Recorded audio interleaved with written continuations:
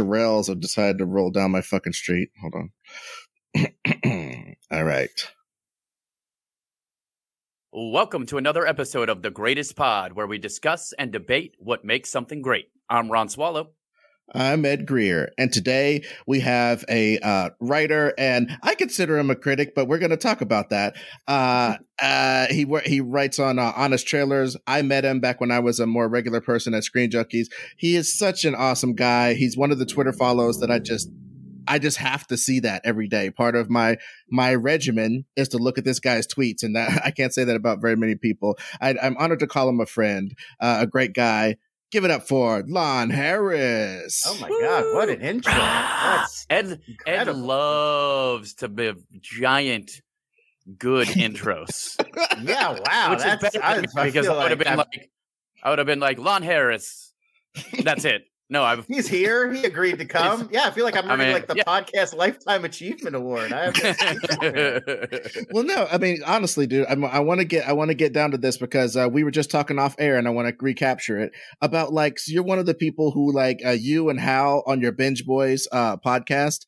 I looked at Hal's tweet the other day about the new Boba Fett show, and it was he said it was basically just the less good Mandalorian, and I was like, that's exactly what the fuck I was thinking. That's what I was thinking. Yeah. And I go to you guys for okay, that's what I was thinking. And I think that humbly, me and Ron are sometimes that for other people. So it's you're one of the people that's what I was thinking. Yeah, I mean, there is something that's so immediate about that. When somebody else has your reaction, it's we all kind of crave that, and you want that little taste of validation. And especially, I think that's one of the things that's great that critics can do is they can describe something that they like that you like as well, but sort of pick apart here's why it was cool, in a way that you might not have thought of. But I was just I really like the fourth Matrix. We don't have to get into that. I know Ron has not seen it, but there's an effect that they do in it that I was watching and I was like, oh, that's cool. But that was all. I just was like, that looks cool. But then I read a whole tweet thread about how they did it and really unpacking it. And it was it was so cool to read more in-depth thoughts about a thing that I had just briefly thought about. And so I think that at its best, that's what the kinds of stuff we do can do for people. It's here's the thing that you like, but here's a different way to think about it. Mm-hmm. Mm-hmm. Yep, that's definitely one of the goals when we do shows like this, is to get people looking a little deeper into what they enjoyed and why they enjoyed it, so that they can find more things to enjoy and get a little more knowledge. That when you start looking at something and watching something and you go, why do I like this weird part in a movie? Oh, it's because they did this, this, and this. And I learned that from Lon Harris or Ed Greer, not from Ron Swallow, because he's just that fight scene's great. Well, we so often get stuck, especially on Twitter. I mean, this is a Twitter problem as much as anything else problem. But we so often get stuck on the most superficial, it's good, it's bad. No matter what I say about a show, even a show Hawkeye's a good example of. I had a whole tweet thread about that. I didn't love it. There was stuff I liked. There was stuff I didn't like. I'm sort of split on it. But if you're here's a thing I liked in Hawkeye, rather than even talk about that thing, a lot of people will just come back and you're Hawkeye sucked. Or I loved it. I thought everything was great. And it's that's it. That's the whole conversation is how much money did it make opening weekend? Or is it good / does it suck? I mean, sometimes those comments come out of nowhere, almost it was dark green. You might as well have said that. What are you talking about? It doesn't have anything to do with the substance that I'm saying about the thing. But also, I don't like when people try to psychologize creators. Critics is one of the only things I don't like about criticism sometimes. And it's because I engage in it so much. I'll show you an example. The stupid ass Boba Fett show exists because these fucking nerds won't let it go that Boba Fett sucks ass. They just won't let it go. Even high level, super paid nerds like Favreau and Filoni and all them and Rodriguez, they can't let it go that Boba Fett sucks. And they can't let it go that they read a couple of the classic books or whatever. Like my girlfriend, I live with one of these people. She read those classic bounty hunter joints. Right. And when he crawls out of the Sarlacc pit, that mine, that paint by numbers that they're making from that information of him crawling out of the Sarlacc pit all burnt up and shit, smacking up some Jawas, getting his armor back, getting his dick right, flying out, grabbing dudes. They just have built this beautiful lattice work that simply is not there. And now, now they get to make it. Now they get to show it. There's two things that really bug me about it. We're just off on a Boba Fett rant now because that sequence in particular bugged me. Because first of all, I don't like the idea, and I this is another fight I got into on Twitter. When C-3PO is translating for Jabba the Hutt, and he's like, "You will discover a new meaning for pain and suffering as you're slowly digested over 1,000 years." Now, obviously, Boba Fett probably doesn't live for 1,000 years, so we can assume that this is an embellishment of some kind. But you do assume that the core thing we're being told is true. Like, it sucks to die via Sarlacc because you don't just die right away. You get like dissolved in acid over the course of a long time. And that's why they throw people into the Sarlacc pit. And I like that. That's a cool idea. It makes Return of the Jedi cool. It's like, it does feel like a alien serial sort of throwback retro kind of Flash Gordon sort of storytelling. It's the kind of thing that a bad guy would do too. Like, I'm going to it's like, right. That feels like, oh, this disgusting slug gangster throws people in and they're eaten slowly by this gross worm. And then we see Boba Fett. So immediately we're just like demystifying the whole thing. Like, now we see inside. Here's what the inside of a Sarlacc looks like, folks. There it is. And what I really hated is the other stormtrooper that got thrown in there is already dead. Like that, it's just a corpse already, and his armor's barely started to dissolve. So it's like, so it doesn't say you don't discover a new meaning for pain and suffering at all. You just die. It's literally just like being thrown in a normal pit. There just happens to be a big worm in this one. And like, and if you're wearing Beskar, then good, then you're fine. Dude, but otherwise you're fucked. And think about how nasty cheapens this cool moment. Yeah. Even if they had him being like writhing in pain, we're gonna get off this audience, I promise. But you know what I'm saying? Like, even if they had him writhing in pain, also, or screeching, we're gonna have to put a spoilers thing at the beginning. We're gonna have to re-record that. That's the first scene. That's the first scene. That's literally the first scene. And you know he got out of there because you know he fell in the. He must have gotten out of there. Yeah, you know he got out because you know he couldn't get the fuck out of here. So that's prologue to the Book of Boba Fett. That's not even chapter 1. That's before. Yeah. They already know he's going to get out, and how he got out sucked. Sorry, it's not our fault. But it's not. I get that you have to do that. People are expecting it of like the gauntlet rising above the sand, like Patton Oswalt described long ago. And like I get that you have to do that. I would have liked it to be like, make it like a year that he spent in there or something, and he's like messed up in the head now or something. Like, that's a story that expands the mythology. This contracts the mythology. And people were writing me, like, I tweeted about that observation that I don't like how we demystified the Sarlacc. And everyone's like, well, it was obviously just supposed to be a legend.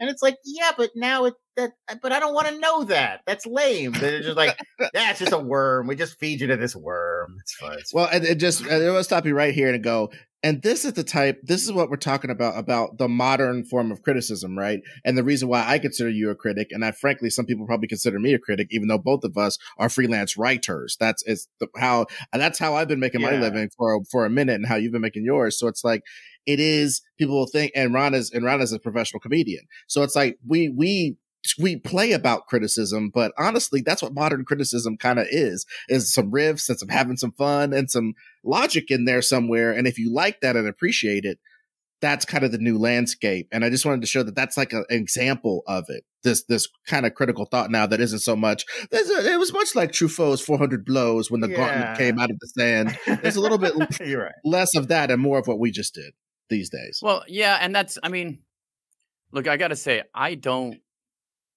not care about critics. So many times critics have been like, this is a masterpiece. And then I go and watch a movie and it's boring and I don't have a nice time. And and I recognize, because I have enough knowledge to recognize that it's a well-made movie that looks great and all of that stuff, but it just doesn't grab me. And then sometimes I like something like fucking Rapid Fire, which I mention in every episode. Because it's a weird streak of you mentioning Brandon Lee's random. I'm bringing it. This is like Tom Holland. This is like Tom Holland on Rebooted, guys. But it's not a good movie. I know it's not a good movie, but I really enjoy the movie. So I think to me, that's one of the differences, that when we're talking about criticism, we're not, when someone criticizes something, that doesn't mean they didn't enjoy the movie. It's just that they're looking at things in a more critical form.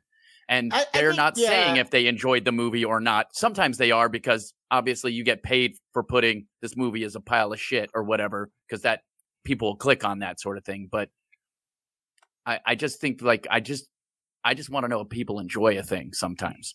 I think we only have one word for this. We all like film critic or film criticism, but we're actually talking about a whole bunch of different things. Like when film criticism, the original idea was, it was like most people maybe you were reading in the newspaper, like it's a hit or it's boffo or whatever. But like for the most part, that stuff was being written for it was like a European art house crowd, like Cahiers du Cinema, and it was like Andre Bazin, and it was like these intellectuals writing for one another, and like, there was that school, and so I think there's that kind of criticism to today, where it's like cultural and media studies, and sometimes people will read that thinking it's like, well, but should I go see Venom? And it's like, that's not what that is. That's like art appreciation. Or if you were going to read like a review of a sculpture or a restaurant or a play or whatever. Like, and then I think there's the next level, which is the like, well, should I spend my $10 on that? Like the Leonard Maltin school of criticism, or like what Siskel and Ebert were doing, like what I grew up with. Where it was like, people writing in your local paper, and it was like thumbs up, thumbs down, 3 stars, 2 stars. And like, I feel like that stuff we almost don't even need. Like, why do we even still have that? Because people kind of make up their own minds. There's plenty of marketing. There's tons of information now about what movies are coming out and what you might want to see. And as the options contract, like more and more people have decided they're not going to theaters to see dramas or romantic comedies or thrillers or historical movies. They're just going to go see the franchises they like, the characters they like. So in that environment, you don't even need those guys, really. You can just, what you want to go see. I like Venom. I like Jurassic Park. I like Fast and Furious. Like, your mind's made up. You know what to go see. And then there's the last tier, which is just like loudmouths on the internet, which is like everybody else. And we're just all shouting at each other. So I think it's helpful to think about, like, well, what are we talking about when we're talking about critics? Are we talking about, like, like A.O. Scott and, like, Jean-Luc Godard? And are we talking about those guys? Or are we talking about, what you were saying earlier is how it is, though. Now, if you look at it, it's either the last vestiges of criticism are what it always was, which is we as a magazine stand behind this person's opinion as either a firebrand that brings us traffic, because they'll occasionally say that Empire Strikes Back sucks or whatever. They go, ooh, this guy says Empire Strikes Back sucks. And there's value in that. I mean, I think the idea is if you're reading criticism because you just want to like think about the things you're seeing in different ways, like this person, you may not agree with them, but you consider them somebody who they have a lot of experience, they have interesting insight, and you value what they have to say, even if it's not necessarily like, should I see it or am I going to agree with it? And like, there are guys like Armond White's a good example. Jay Carney was a guy I read when I was growing up who was just like a curmudgeon, like just didn't like stuff. And everything was like, he used to dismiss stuff as fake art. Like he'd be like, you guys all like that Spielberg movie, but it's fake art. And like, I disagreed with him all the time. He used to beat up movies that I love, but it was interesting just to be like, wow, what's this crank going to say about this thing that I love? And it would sort of teach you to like, think about things in another way, or like maybe reconsider something. And I think we're so against this idea of like revising your opinion or changing your mind or coming around on something. Like, everybody does that thing of like the Marvel movie that we didn't like, 5 years ago, maybe like, oh, but you know what? Amazing Spider-Man 2, not that bad. They're like, I feel like as a culture, we sort of resurrect stuff from the past. And we're like, maybe it wasn't so awful. But as individuals, I think people are just really hesitant to do that because we've kind of put our opinions out on Twitter, be like, we're like staking our claim. Like, I liked this thing. What my confusion here is like people with opinions, fanboy opinions are generally kind of stupid, but still also fine. Like, you know what I mean? Like, that's fine. Like, if you're a fanboy and other fanboys like your fanboy opinion, they're probably getting information that like works for them. But those people aren't critics.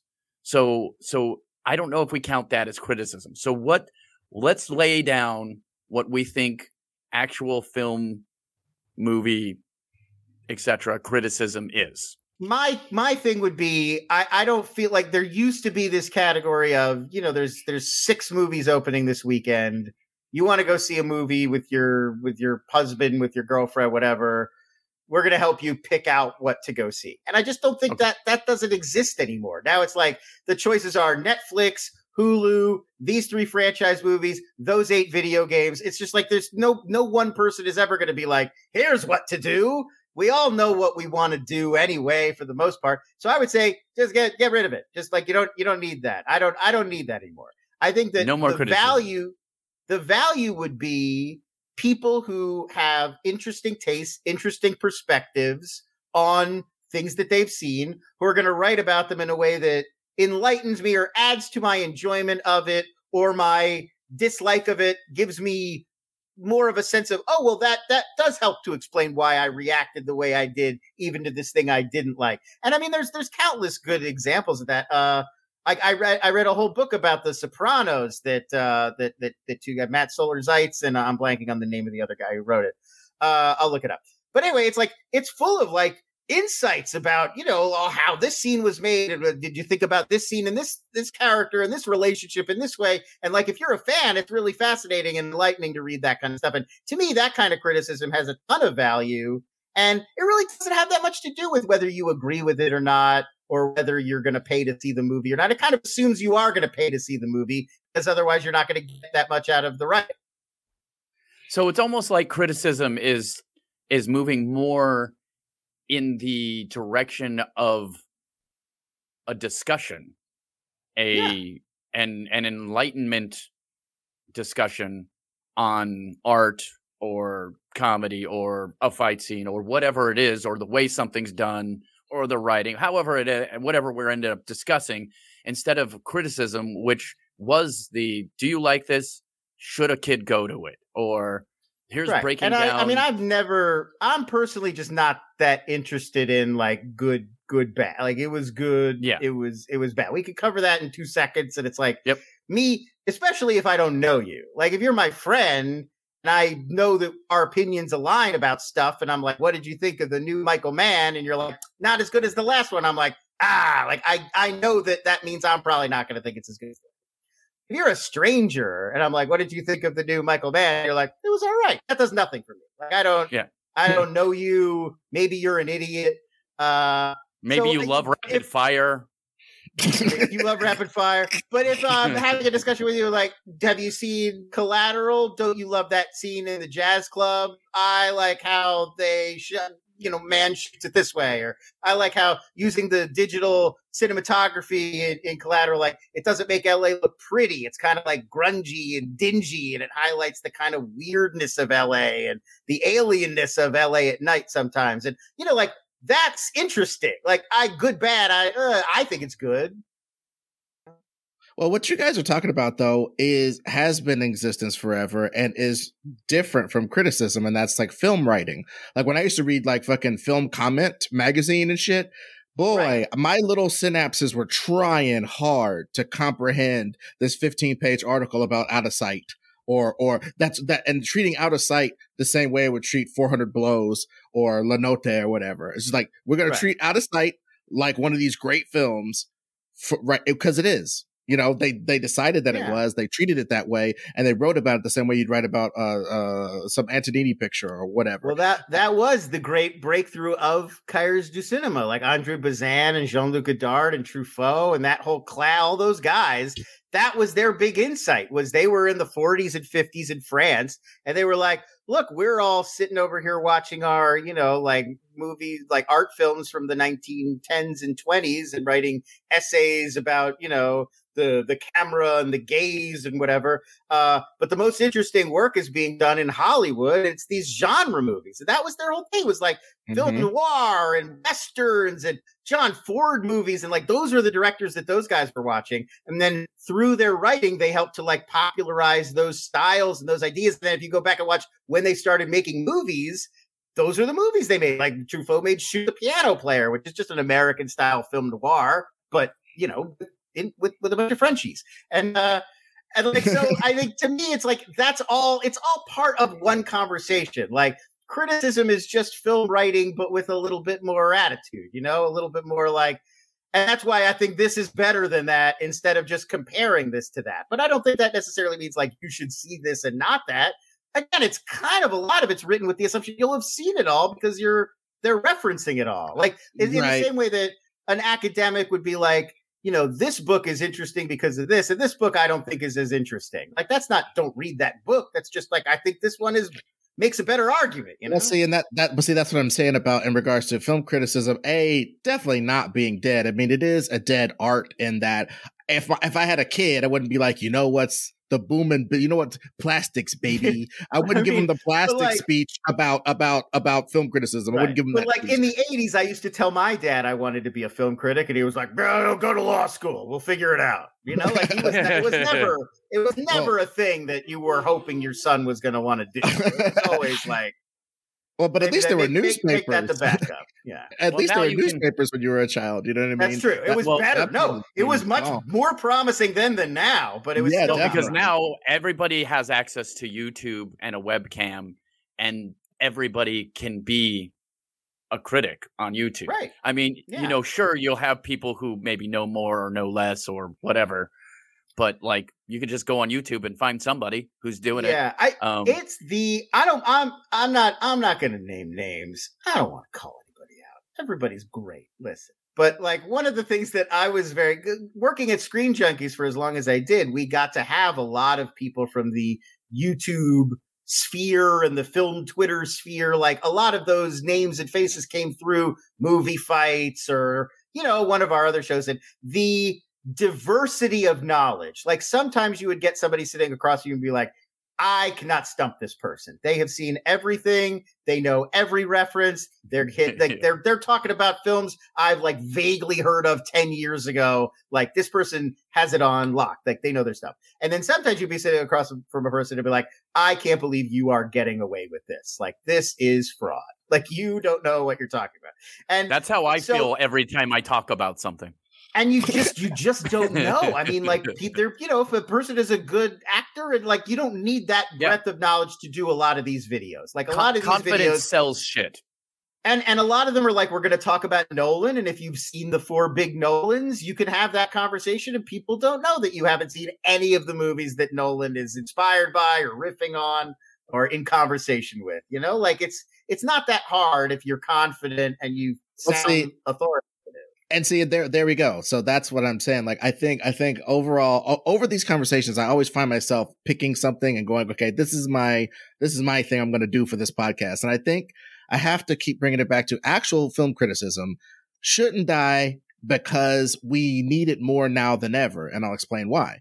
Because look, you're right. There's a billion fucking streaming services doing £1 billion of shit. And you're right. A lot of people have their presupposed notion of what they think they like.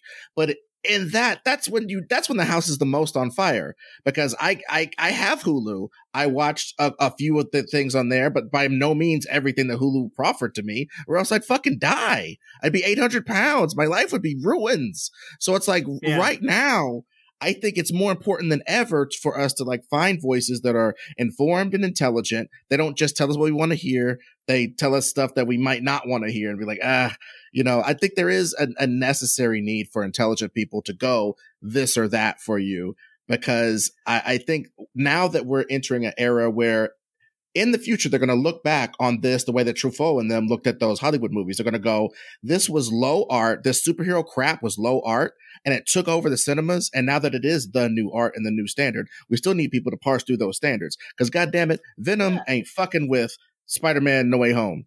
I like that the Venom movie just kind of cut loose. Was just like, what Venom reminded me of? Venom felt like if you go back to the 1990s, imagine if like the X-Men series had never happened, and then the MCU had never happened, and that whole like Nolan had never done Batman, and that whole like grounded, more realistic, we're going to do comic books, but it's comic book characters in our world. If that had not become the standard, if the standard had stayed the the Blades and the Spider-Mans and the crazier 90s versions of shit. I feel like that's the universe that the Venom movies come from. They're like this alternate timeline where shit just kept getting weirder and weirder instead of kind of conforming and becoming more mainstream. And I'm glad everything is not like that, but I like that there is an option like that exists. If that's the function of criticism, though, just right there, you defended that thing I find kind of execrable in a way that made me understand where you were coming from, and also hit me in my heart of criticism in that, are you just now a jejune Marvel apologist person forever? Like, you're going to like the way that they do it just because their style agrees with you, even if it isn't necessarily pushing boundaries, if it's just, you know what I mean? If it's just more. That's what I would say about Venom specifically is that it reminds me of the Super Mario Brothers movie in a way, because I know that sounds weird, but it's like, no, I get exactly what you mean. Because it was batshit crazy, and they did whatever the fuck they wanted to do. And I feel like that's what happened with Venom too. I don't enjoy that completely, but I do like that they were like, you know what? I'm just going to do the weirdest shit that I could do with an alien symbiote. Is it an alien symbiote? It's like, what if there wasn't a Feige and there was nobody watching, like, supervising? And every time a new person got a new one of these properties, they were just like blank paging it. Like, okay, what do we do? We're making Venom. And like, that just doesn't happen anymore. There's a fucking roadmap. And like, I'm not saying it's bad that there's a roadmap. I get why there's a roadmap. There's too much content being made for there to not be a roadmap at this point. Yeah. But I'm glad that there feels like there's a few things that still get treated as kind of weird one-offs and don't have to conform entirely to the roadmap. And so I thought the Venom movie was silly and fun. Yeah, I mean, and that's one of the, again, this is the best part about talking about films and talking about art in general, is just that you can get a different perspective and you can have fun at something that's not good, by the way. Right. Like, and I mean, I think that's allowable. Or don't even bother categorizing it as bad or good. Like, there are movies where I legitimately couldn't even tell you that. I just watched one. Have you guys ever seen Hardcore? Paul Schrader made a movie in 1979 with George C. Scott called Hardcore. And George C. Scott plays a Calvinist, a very religious man, a business owner from Grand Rapids, Michigan. And his daughter goes on a Bible camp trip to Los Angeles and disappears. And he hires Peter Boyle, who's this really seedy LA private detective, to like find his daughter. And Peter Boyle discovers that his daughter has gotten into the porn business. And it culminates in a very famous scene where Peter Boyle brings an actual reel, because, you know, this is the 70s, brings an actual reel of porn starring George C. Scott's daughter and rents out a theater in Grand Rapids and projects it for him. And George C. Scott is sitting there in the theater, like watching his daughter, like, turn it off, like, you know, like losing his mind. It's it's both amazing, and George C. Scott is like acting his fucking heart out, and it's this very sincere movie, and it really follows the same kind of template as Taxi Driver, which he'd written not that long before this. But it's also so ridiculous and cheesy, and it's set in this incredibly like scummy 70s porn underworld that is really dated now. Joel Schumacher kind of ripped off this movie in 8mm. 8mm. Yep. But I fucking love this movie. I mean, I love it. I've seen it 5 times. I just went to go see it projected at the Los Feliz 3 because the Cinematheque showed it. So it's like, I'm not saying it's good. Like, I don't know. I feel like a lot of people would watch it today and be like, this is terrible. But again, it comes down to taste, and it also comes down to, do you know that person's sensibility? You said something very good earlier, because like I learned how to read Ron's sensibilities, so I know what Ron will like, and he knows what I would like, and he knows why. You know what I'm saying? So like, I think that's a really important part of it, because I was talking to like a fucking Lyft driver one day, and this isn't some giant bit of Lyft driver humor. It's just a regular guy. We got to talking about films, and he goes, "Yeah, you see Starship Troopers?" And I was like. And I don't try to get effusive around people, because sometimes they won't like something, and I said, yeah, I've seen it, you know, like that. But I wanted to be like, yeah, I've seen it. That shit's the shit. But I go, yeah, I've seen it. And he goes, yeah, it's pretty bad, bro. Like, the fucking acting was terrible, and the people, and I'm just like, oh, so like you don't understand the whole thing about it being the people are kind of automatons and they were kind of picked for their Beverly Hills 90210 look. So you could see young, vibrant idiots sent off to war in a fascistic machine. You didn't kind of see all of that, you know, the camp was in it. You didn't really see all that. Verhoeven, it was like 5% too subtle for Americans. Like, I feel like just the fact that there are all these incredibly white bread, you know, Casper Van Dien and Denise Richards and Neil Patrick Harris, and they're all playing these very like Aryan stereotype characters, and that they're in Buenos Aires. Buenos Aires. It's never unpacked. It's never unpacked. Like, why is Brazil this like lily white Caucasian rich people paradise? Like, and that alone is like the giveaway. Like, oh, the world is bad now. Like, this is an earth that is not cool. Bad things have happened to this earth. And I feel like Verhoeven was counting on us being like 5% more like Dutch. And he's like, oh, I see what he has done here. And like, we're just not that way. We need you to spell it out for us a little. And he made all the costumes very, very Nazi. But like, I went to the junket for Starship Troopers. That was one of the first movies I ever covered in any kind of professional journalism writer capacity. I'm dating myself a bit here. And a lot of the critics, a lot of my fellow, like the people who have been my colleagues then also did not get that movie. And like Verhoeven was like visibly frustrated talking to some of them about it. So it's not like I'm saying you're a dummy if Starship Troopers wasn't immediately apparent to you. Like, not everybody is on that wavelength, and that's cool. But that's a great example of like, well, that's the kind of thing a critic can do. That's not, is the movie good or bad? Like, we obviously know like the bugs look cool. There's lots of good shooting. Michael Ironside is a badass. But like, that's apparent. It's like, yeah, dig into this stuff. Like, what is interesting about Starship Troopers?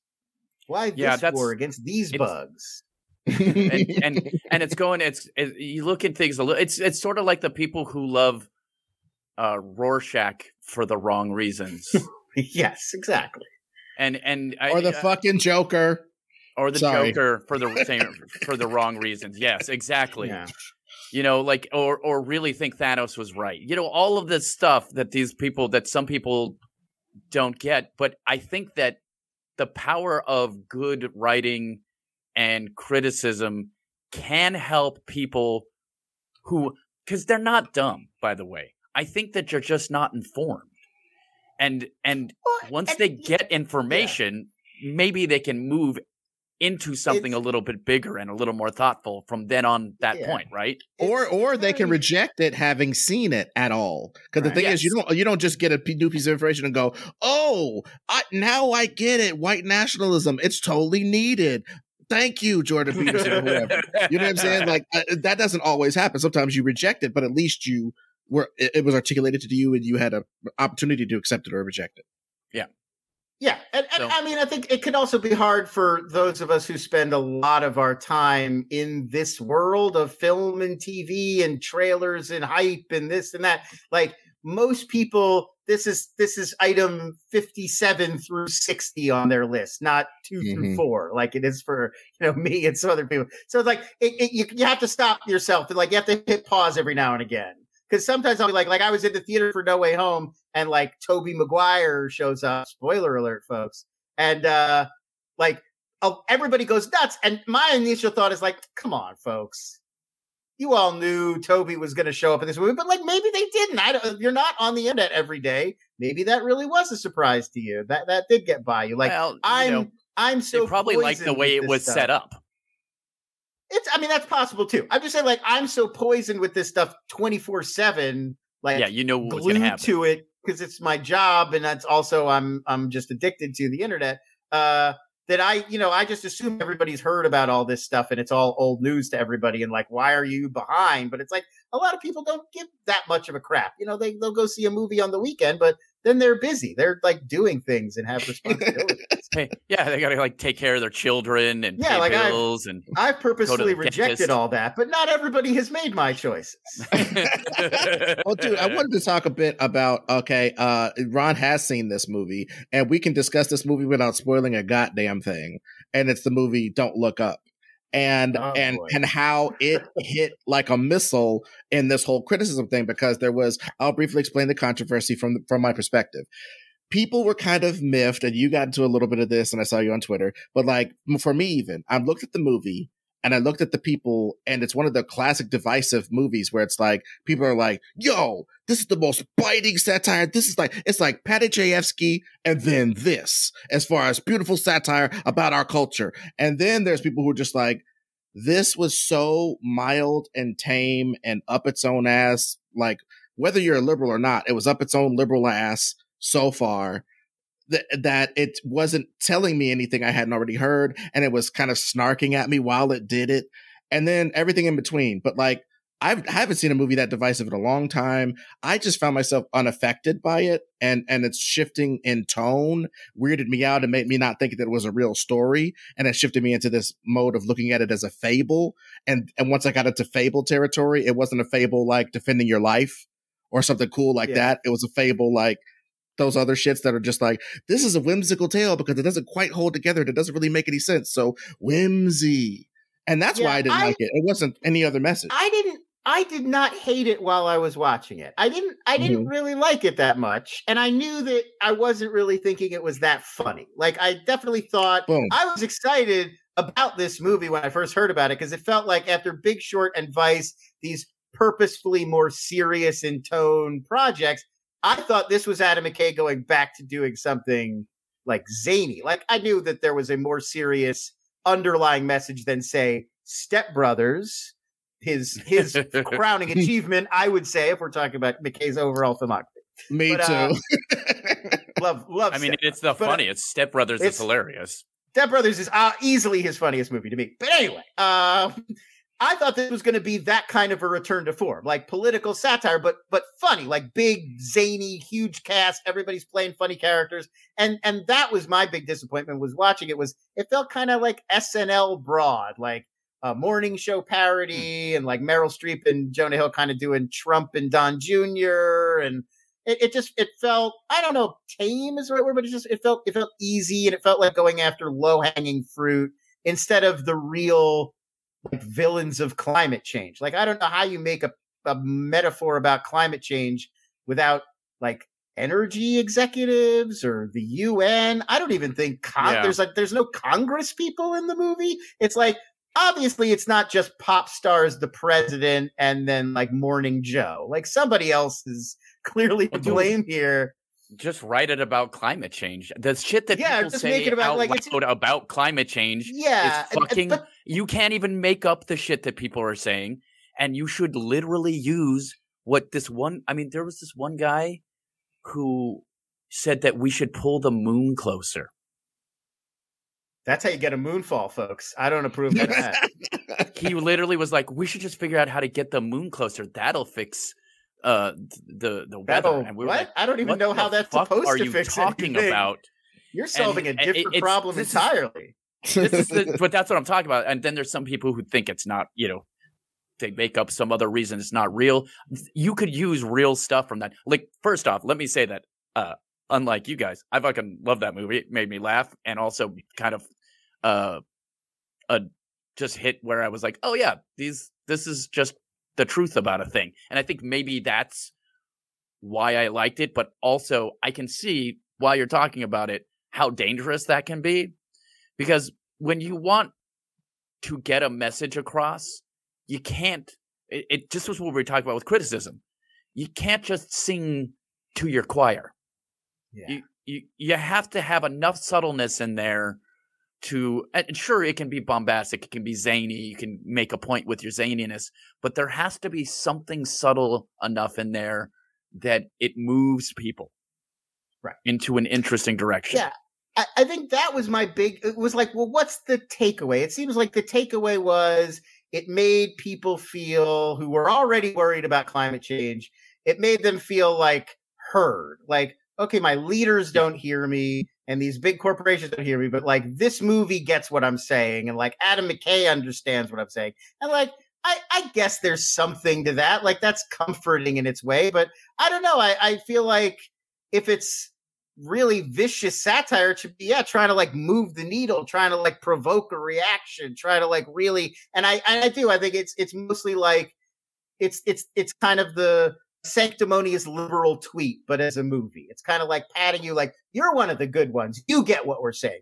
It's those idiots. If only those idiots would get it. And like, I was arguing with somebody about it on Twitter, which I've sort of I try not to do. But, and I was like, well, what was your big takeaway? Like if this is a call to action, if you do feel inspired by this movie to try to do something, like, what are you going to do? Like, what does this motivate you to do? And they're like, not vote for some idiot who's not going to do anything. It's like, but we did. We voted for Joe Biden. He promised to do something. Like, and we already did that He's part. Trying. And it, I mean, I'm not blaming Joe Biden. That's what I'm sort of saying about the movie is I feel like it's kind of a shallow critique. Like, it's not one person. You can't vote for Joe Biden and then be like, done. I feel better. Like and I feel like that's kind of what it is. It's like by watching this movie and expressing solidarity, you like doing your part. It's like, no, that's not fucking helping at all, guys. Like I'm glad you feel better. You burn less shit. Drive a car with like good gas mileage.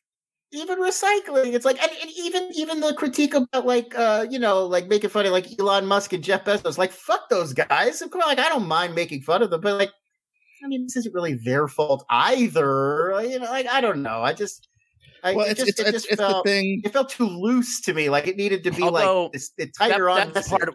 That was one part that I really did like, though, because I do think that if a billionaire saw an opportunity to make a bunch of money from a thing that might kill everybody, they'd go ahead and take that chance. It's not money. That is already happening. I just felt like it was so loose, and it's like what we were supposed to make fun of was like what they were goofing on was like he's an idiot.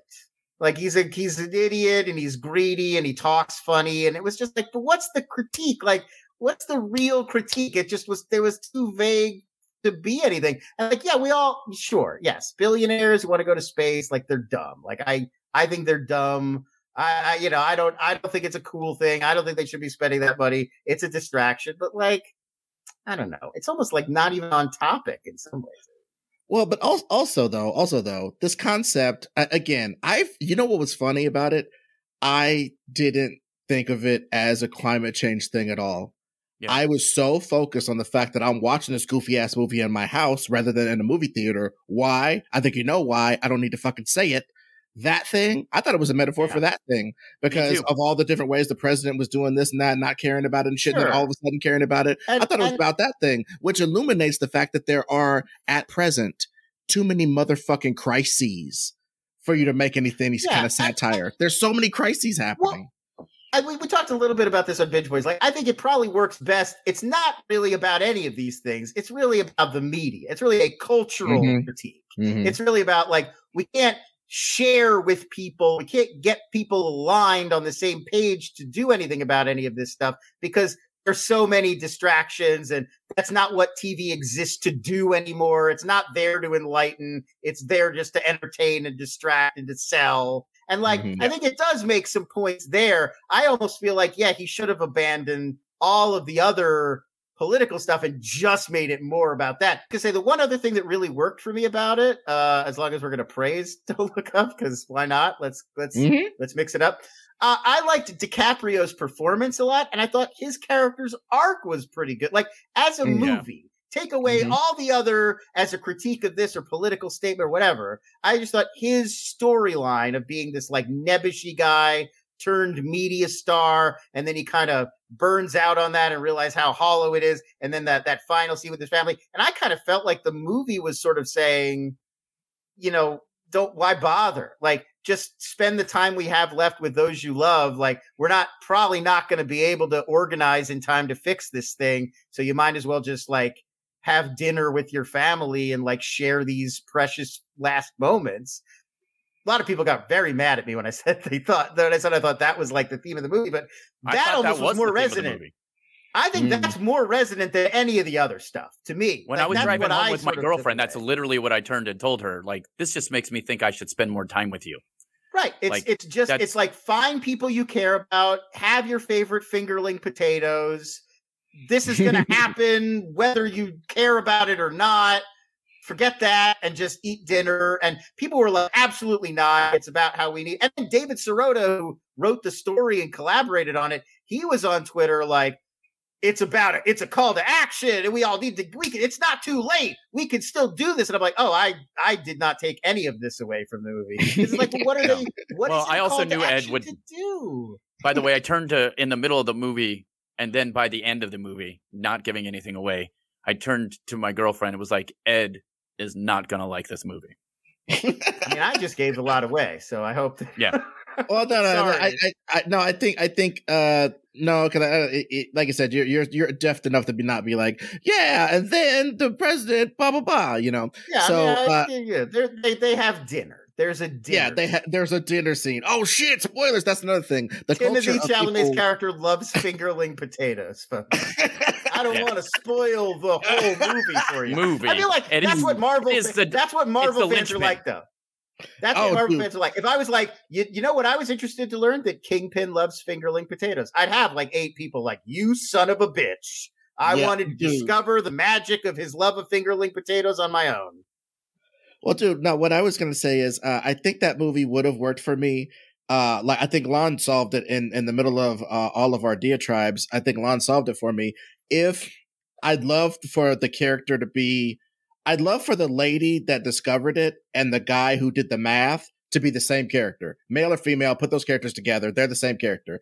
And then another person so DiCaprio and J-Law are one character, right? DiCaprio and J-Law are one character, and they discovered this thing, and they said, "Meep, Earth's gonna get destroyed."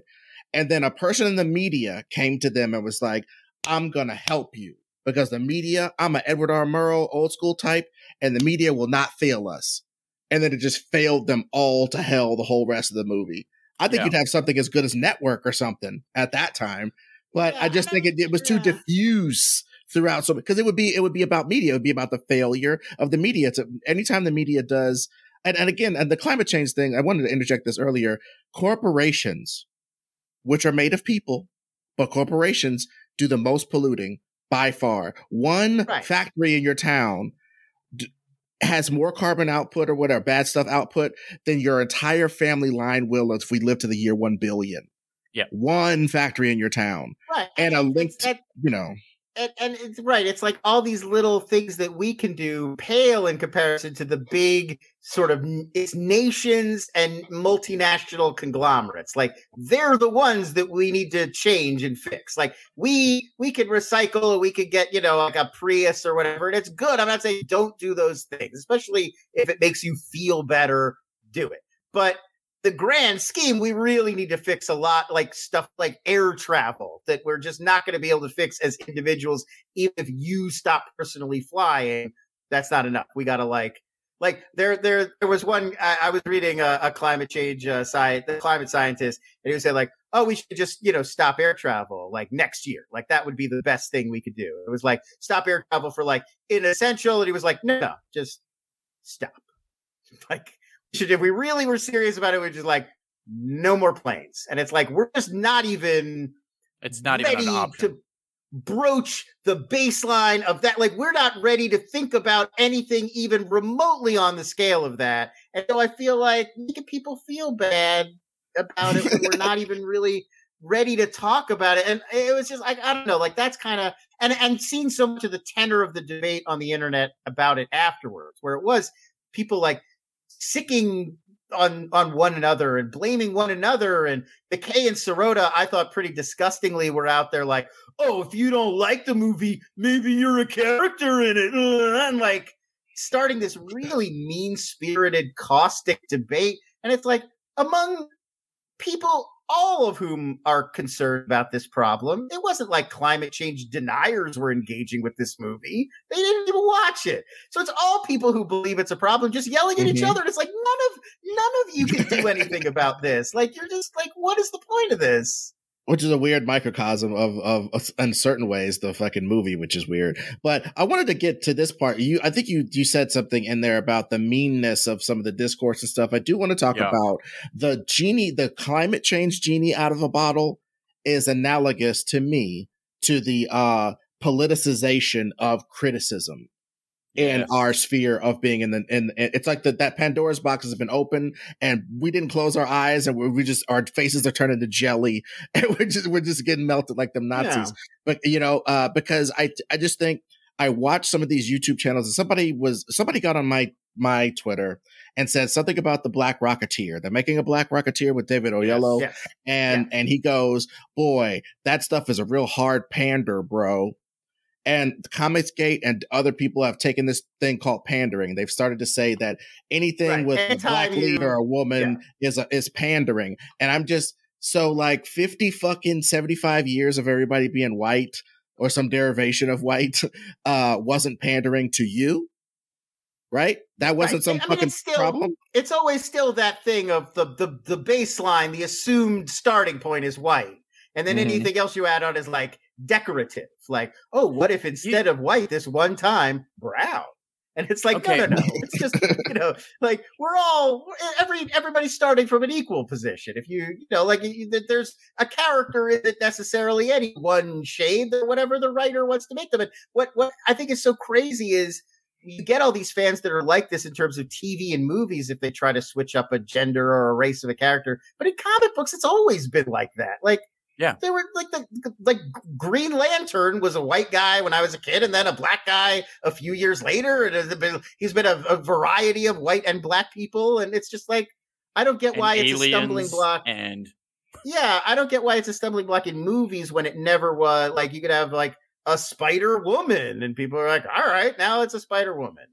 One of the things that's the most dangerous thing that has happened in the last 10 years is the fact that people are literally believing two different things based on either politics or being a fan of something, or, do you see where I'm going with this?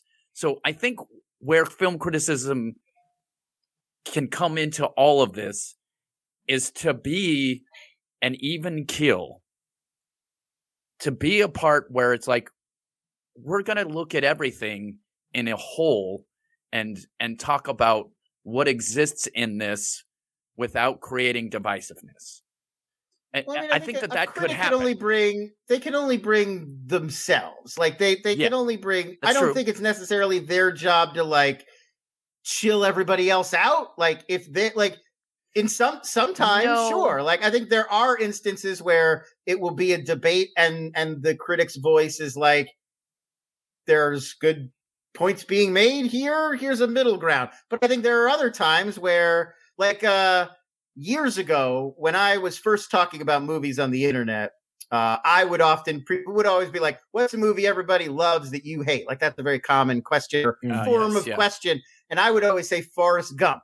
Because I fucking hate that movie, and it's like right-wing creepy propaganda that always weirded me out since I was a teenager. And in the time that I've been making that argument, a lot of other people have come around. Like now that's a very common, if you type in like Forrest Gump Republican or Forrest Gump Conservative, you'll get a lot of blog posts and tweets and comments about it. I'm not saying like other people just realize this on their own. I'm not saying I led the charge, but that's just, that's me making the same comment, but the culture around me has radically changed in the time I've been making it. So I think like that's all I can do. As one voice, I could just be like, here's my take. And sometimes it's going to get me screamed at. And sometimes everybody's going to be like, right on, man. I agree. And it's like, sometimes there's going to be people yelling at me from both sides. And that's just like, that's the job. And I do think that it's like, that job works better when it's less politicized, other than in the individual sense. Like as an individual, my politics are what they are, and that's immutable. So if I see a movie that I'm like, that movie is racist, I'm not going to be like, it was good except for being racist. Like it violates a deeply held political belief of mine, and I can't just like not engage with that, or like misogyny, anything else. But I'd like to think that if a movie has political ideals that are different from mine, I could still watch it and be like, here's a take on this movie that's separate from and we do that all the time. I mean, I think there's lots of 80s movies that have like a Reagan era conservative bent, or every like kind of propaganda movie. There's a lot of those that I like. And I'm just like, look, I don't necessarily agree with the worldview of this movie, but I, like the way it's made, or the way that this character is reflected, or the way that it tells this story is still, worthwhile. Even like Red Dawn. Like I like Red Dawn. I grew up with that movie. It's gross, but like I like it. Well, see, and I think that's kind of interesting right there as we round out, is that part, to me, I think that's what criticism is for you to stand there against the slings and arrows of your brethren and the plebeians who aren't as smart as you and the people who are way above your pay grade, and know the fact that like this movie that you're fawning over is the same as the ketchup they made or the bomb that they made that year or whatever. It's all just a product, and you having some artistic feeling over it is probably kind of weird and useless while they're up in the sky. All these different factors can fly around. But in the end, criticism is there for you to state your individuality and to see if there's other people in your tribe who think that the Phantom isn't good, but 1989 Batman is, and why, and all this different, all these different things. It's kind of like it's its own piece of art. Like we understand that there could be like a real thing that happens, and then one person makes a documentary about it, and one person makes a scripted film about it, and one person makes a graphic novel about it. And those are all like different reactions to the same original thing. And I think like that's what criticism kind of could be as well. It's just like it's an essay. It's just an essay. It's just an essay that happens to be a personal reaction to a piece of media that person saw. But it's not really that different from any other kind of personal essay. It's just your fucking take, you know? Oh, and also one thing I'd like to say though, really, really quickly, I'll give the floor to Ron. I think part of it is a time capsule aspect though. I think maybe in our rush to judge things presently, we're not looking at like the fact that I could read a Siskel and Ebert view of a movie from the 70s and see him revisit a movie in the 90s and see how his opinion has slightly changed, and to see him in all of these forms. I think that that's kind of crucial to us understanding that we need to take snapshots, and then we need to look at our snapshots laid out over time so that we can see what we felt in the moment, and then we can see what we feel because in the future, some of the things that we think of as low art, Alphonse Mucha's posters were looked at as low art at the time. They were just fucking flyers. People would hand them to you, crumple them up and throw them on the fucking ground. It's some of the most beautiful art we've ever seen in our lives. Toulouse-Lautrec, same thing. Some of these anime has been fascinating. Like when anime first came to America and they called it Japanimation. And it was like VHS tapes at the convenience store and at the comic book store. And like nobody was like, this is great art. This was like, this is weird, creepy shit for weird for freaks. Yeah. Yeah. And like the first time I saw that's why my guy came up to me and was like, dude, I got a VHS tape for you. Right. And like the first time I saw Ghost of the Shell was at like my friend Mike's place. It was like a 3 times re-recorded over VHS tape. And it blew your fucking mind. I was like, what is this? This is crazy. And so, like we had no idea back then that like one day Gen Z would be like, they're all immersed in it from birth. And it's just like assumed to be a great art form in 2021. But like that was nothing like that. It was new on these shores. And there's a million examples like that. It's important for us to try to just see how things are going and be part of commenting on it. And I love it when we're wrong. I love movies that go into the future in 1997 as a post-apocalyptic and people are shooting at each other with laser guns. I love that because at least they had a take. I tweeted this story not long ago. I'll retell it because it's so good. I interviewed James Cameron in 1997 when Titanic was first coming out. I at that point I was working for the Daily Bruin, the UCLA newspaper. So I did a lot of crazy interviews in that era. Like I talked to Ridley Scott for Gladiator, like weird shit. But I was at a table. It was like me and like 4 other reporters and James Cameron. And this is 1997. And he's like, we were talking about, CG because they did all the ship and the models of the Titanic and all the CG. And he's like, you guys wouldn't believe this animation is so way beyond what we're even doing. If this blew your mind, this Titanic, ship stuff. Wait till you see what they're working on now. And he used Mel Gibson as an example because it was 1997. He was one of the biggest stars in the world. He was like, we're at the point now where we could have Mel Gibson and you could shoot him today at his current age. And we could just use computer animation to like make him look like he's 17, make him look like he's 80, make him look like whatever. And it's all Mel Gibson shooting all the performance, but we're just manipulating how he looks with animation. And every single person at the table, all film writers, all movie experts were like, not in our lifetime. Like we're never going to get there. Like you can make a dinosaur, but you can't make a realistic, I believe it, Mel Gibson is 80. And like, we're maybe not right there yet, but he nailed it. Like close. He got very close to what we're really doing to an eerie degree. I mean, that Will Smith one, not a great movie, but that was pretty good. Oh, yeah, Gemini Man. Yeah. Like some of that stuff, it doesn't always work, but when it does work, you're like, holy shit, that's pretty close. Like, well, dude, but you know what future that we didn't miss, and I think this can be part of our last points here. I don't think we realize how much story is still part of it, and I don't think we realize how sometimes technology doesn't help the stories. And last things last, I don't think we realized how much technology applied to certain old stories, old style stories was going to happen. Like, I couldn't have foreseen The Irishman if you gave me $1 billion. They're going to use a bunch of CGI aging and de-aging shit to do this sort of what would have been a $20 million kind of period piece about a guy who shoots people in the head. People are so down on it. I thought it worked some of the time. I'll tell you when that stuff doesn't work is when it's a full body shot and they have to move because you can't CG a 70-something-year-old man kicking a guy like a 30-year-old man. And the other one that's really bad is, and I don't love the guy. I don't mean to beat up on it, but Samuel L. Jackson in Captain Marvel. The face looks fucking great. The face looks great. I believe it. But there's that scene where he's got to like run down the hallway. And he's doing an old man shuffle. We all know the old man shuffle. We've all got older relatives. And it's just like, what are you going to do with Samuel L. Jackson? He's 75 or something. See, and that's when you do the thing that they used to do with Tom Cruise sometimes. They take Tom Cruise's face off and put it on a guy occasionally. Like they do it. And of course, with Tom Cruise, point, they would have to do it the less. Find a 30-year-old guy who looks like. Well, that's what I said. Find a 30-year-old guy and put Samuel Jackson's face on him. Isn't that what they did with Luke?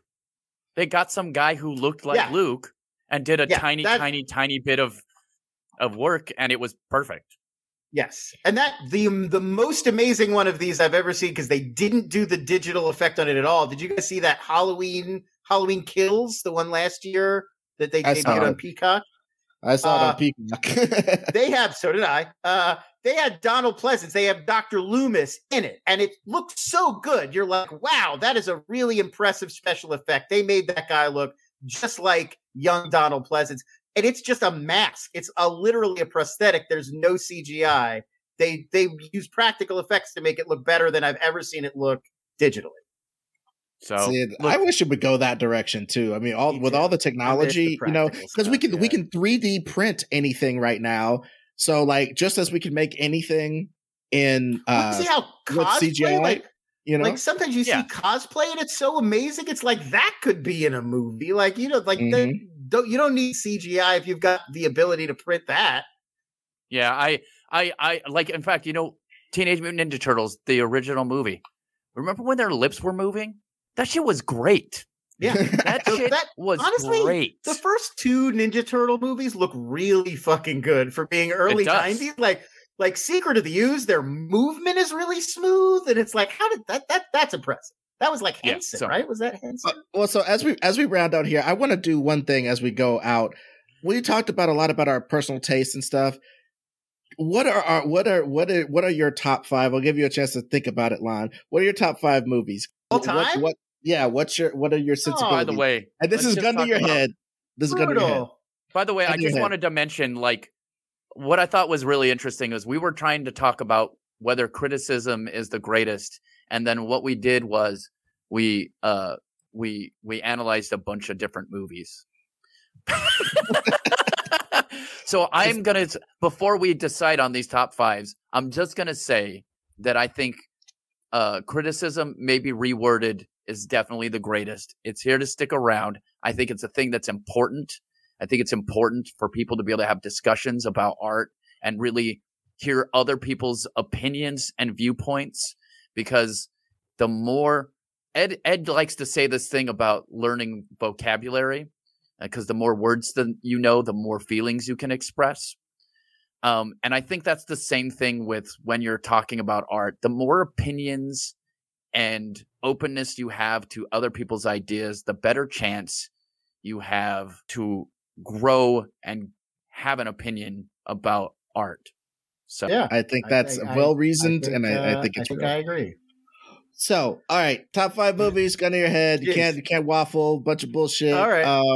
My first one, I'm going to go with the Coen brothers' early masterpiece, Miller's Crossing. Nice. The Coen brothers, I usually go like they're my personal favorite directors, or Joel Coen, I guess, if you just want to isolate him, and that's my favorite of their movies. So we'll start with that one. You guys ever seen Miller's Crossing? It's so good. I've seen Miller's Crossing, and the thing I thought about it though was how it just seemed like that was like this treatise on gangster life at that time. And so the first time I saw it, I was just like, this is a weird gangster movie. And then I watched it again, and I was like, oh, this is telling another story. It's not really about gangsters per se. Right. That I mean, it is, but it's also just that world and that way of speaking. Almost like that's the other thing about it. Like one of the great screenplays of all time. Like every line is written in a way that's like interesting, and it captures that Coen brother dialogue where it's like everybody speaks in a way that's different and interesting and unique and funny, and like you could just kind of listen to them banter and play off one another, and so well acted. Albert Finney is amazing in that. John Polito. Steve Buscemi, what a cast, what a movie. I'm a big fan of that one. Once Upon a Time in the West, probably one of those Leones. That one or Good, the Bad, and the Ugly. I also really like one he did called Duck You Sucker, that's also known as Fistful of Dynamite with James Coburn. But I love a lot of those, like those kind of very sort of, like colorful, not visually colorful, but like filled with like interesting characters and crazy adventures and violence and shootouts and these epic stories against like war and revolution, and like Sergio Leone just did those on a scale that like nobody else was really doing, and they've all got so much personality. I'm a huge fan of that. Like, this is really hard. I mentioned Shoot the Piano Player, that Truffaut movie. That's definitely one of my favorites. I mean, I haven't seen that. I'm not going to front. Is it on HBO Max? Because I'll definitely check it out if it's on there. It's on Criterion Collection for sure. But yeah, that one's great. It's like a gangster. It's like an innocent guy who plays, like an average guy who he's a jazz musician. He plays piano at this nightclub, and he kind of gets in one of those kind of noir thriller type stories where he gets in with some very bad people, and like way over his head. And it just kind of becomes this like, like he's in an increasingly tight corner. He's got to keep playing his way around it or getting out of it. And average guy up against like these kind of dark forces. And it's really well done. It's very cool. Similar in some ways, I watched this great one called The American Friend that Wim Wenders did with Dennis Hopper and Bruno Ganz. It's actually it's based on a Tom Ripley novel, like Incredible Mr. Ripley, that Matt Damon gave me, which I also love. So that was actually from a series of books Patricia Highsmith wrote that's like Tom Ripley at different points in his life, con different people. So Dennis Hopper's playing Tom Ripley, like much older, and it's based on a different Ripley novel. Well, it's weird. Back in the days, you could have a superhero universe about a serial killer, who went through, who changed his identities over time and was doing bad shit from Milan. Yeah, it's always like Tom Ripley, Morocco. And he's always like he's got himself, like he's dug into a different like high society culture, and he's just like a con man who occasionally will, murder you if you get in his way. But it's like it's interesting because like he's not like a crazed, like he's not Jason Voorhees. It's just like if he really doesn't like you, maybe he'll kill you, or if you're in his way, he'll kill you. But otherwise, he can be affable. Like he's not a monster. He's kind of like Hannibal Lecter in that he kills you for the crime of rudeness. Or fucking up his plans. But it's also, he's like a schemer. He's always got like an angle, like, I need you to do this thing for me. And then I'll do, like he's always got a plan within a plan within a plan. And then if something goes wrong and it's like, well, maybe I got to kill this guy. But it's not like he's setting out to be like murdering. It's just like, well, I can't, you or me. And it's obviously not going to be me. So, let me think of some other good ones here. That was, I think that's 3. Is that 3? I'll give you a reprieve, Ron. Do your top 3. I know you know. Goodfellas. Okay, Goodfellas. Martin Scorsese's Goodfellas. Definitely one of mine. Sometimes I'm back and forth because I do love Casino as well. So I do go back and forth.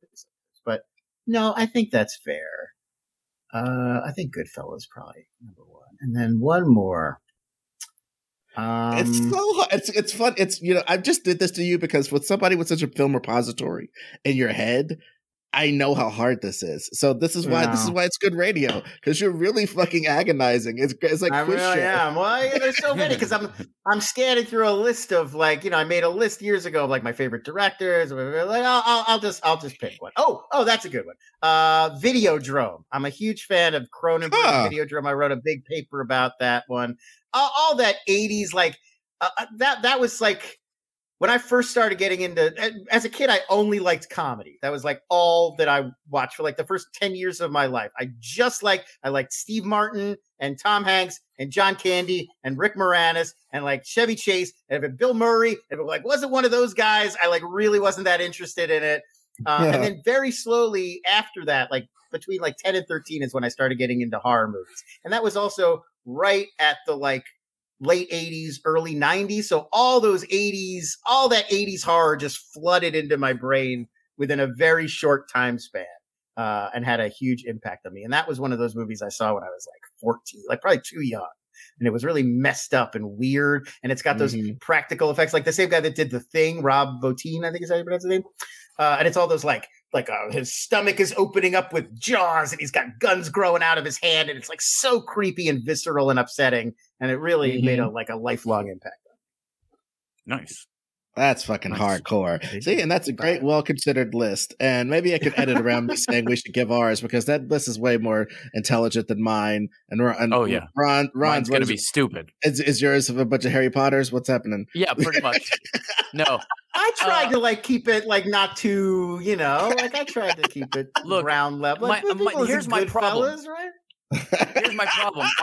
Are we saying my favorite movies? Or are you talking about the movies that I think are good? Because that's two different things. Because here's the thing. Like, movies that I really, really think were good that I feel like had an impact on me that I just don't watch anymore are things like Good Will Hunting. And I'm knocking Good Will Hunting. Yeah, but that's what I'm saying is like, but that's not my favorite movie.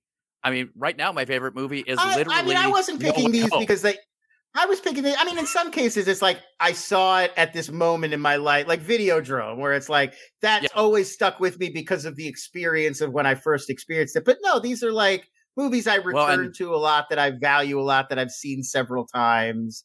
I wouldn't pick. And that's what that's. Like, I don't think you're doing that, but that's what I'm saying. For me, it's like there's movies that I really like that I think are great. Schindler's List fucking fucked me up when I watched that movie. You know what I mean? Like, that's a great movie. But I don't rewatch Schindler's List. No, and I don't know if that's a favorite movie. The Fisher King, for instance, is another movie I really, really, really, really, really liked. Like that had like a huge influence on me as a kid. It's not one of my favorite. I don't rewatch it. You know what I rewatch? I rewatch Thor Ragnarok. Right. Well, literally, rewatchability is that one I will say. Like, I don't think necessarily. I think a lot of people assume that favorite and rewatchability are tied. Like, your favorite movie is the one you watch the most. And like, I don't necessarily think that's true. Like, I definitely have like comfort movies where if I'm like bummed, don't feel great, I'll throw them on because they just make me feel better. That doesn't mean that it's like one of my favorite movies. It just means like I like having let's name some of those. Let's name some of those. I think that's more interesting because I think that's probably what I meant by favorite. Because I'll give you, these are my favorite movies, and these are movies I watch. I watch motherfucking Jackie Brown because watching Jackie Brown is like hanging out with my friends. As far as to be stuff I'll throw on, that's a little different. Like if you say my favorite movies, I think you do mean like which of the movies that I like. It's overall, it's had the biggest impact that I think are the best that I watch a bunch. Like I think I'm trying to get all of those in one. If you're just like, what movies do you like throw on when you're bored or you just want something on? It's like I like Zodiac a lot. That's a comfort movie for me. I love Fantastic Mr. Fox, that Wes Anderson stop motion one. Yeah. That's a great background movie, folks. I don't know. I'm just putting that out there. I've mentioned Michael Mann. Anything Michael Mann, I'm just a huge fan. But like, look, Heat obviously is like a big touchstone comfort. Just throw it on, just to have it on, kind of movie for me. So yeah, I mean, I think there's different Three Amigos. Yeah, I'm definitely a comfort movie tops is Jackie Brown, Boogie Nights, Casino, Heat, and probably Malcolm X. No, I'm just joking. That's one of my favorite movies as far as my like boom. I don't just put it on in the background. I like look at it as a piece of art every time. So if I'm gonna go for the last spot would be either it's a tie between Jaws, Tremors, and Aliens as far as that other movie that I'll just throw on just because. I love Tremors. Like, I mean, I like all those movies, but I saw Tremors also at that really formative, like key moment where it was like the perfect blend of horror and creature and B movie and comedy, and like right at the right moment to like light my brain up. Well, dude, I'll tell you what. One day soon, we got to have you back on for a Patreon episode, and we'll talk about Tremors, because I think you and I could have a grand old fucking time talk about Tremors, and we'll drag Ron underground with us and use our tentacles to turn him into a Tremors head like us. I watched that in the theater. I loved it. I remember loving it. I don't remember why I loved it, so I can't have like a real great conversation about it, but I know that I had a great time watching that movie. It's a lot of fun because it's got a toe in all those worlds, but without. Like, it's not so gross that it stops being funny, but it's not so zany that it doesn't get kind of spooky. And like, there's a little bit of like, literally just, it's the balance that makes it, I think, like a perfect movie. And awesome. and that's a perfect way to end it, because it is. And film criticism, is film criticism the best, or is criticism the greatest? If it has a balance, yeah. A little bit of balance, a balance of personal anecdote, a balance of personal politics, along with film knowledge, along with zeitgeist knowledge about how this would impact time, and a little bit of humanistic ability to relate these great works to regular people and see if they would dig it. That's what's necessary in a critic. But yeah, where can people hear you on podcast form, and also read your writings and just interact with the Lon experience the way that I have? Well, follow me on Twitter. That's the number one thing to do. That's where I share everything I'm working on. LONS over there. Easy to find, just 4 letters. And you can also find my podcast with Hal Rudnick. That's called Binge Boys. We meet up every week and talk about whatever we watched on all the major streaming services. We talked about Station 11 recently. I don't know if you guys have seen that one. Hawkeye, obviously all the Marvel stuff. And we'll talk about Boba Fett. We'll yell about that one next week. So yeah, that's on anywhere you find podcasts. You could find that. Just search Binge Boys and we'll pop up. Nice. Hell yeah. So thank you, as always, for listening to another awesome, super cool episode of The Greatest Pod. That's how we end it, Lon. I figured. That's where I'll end it.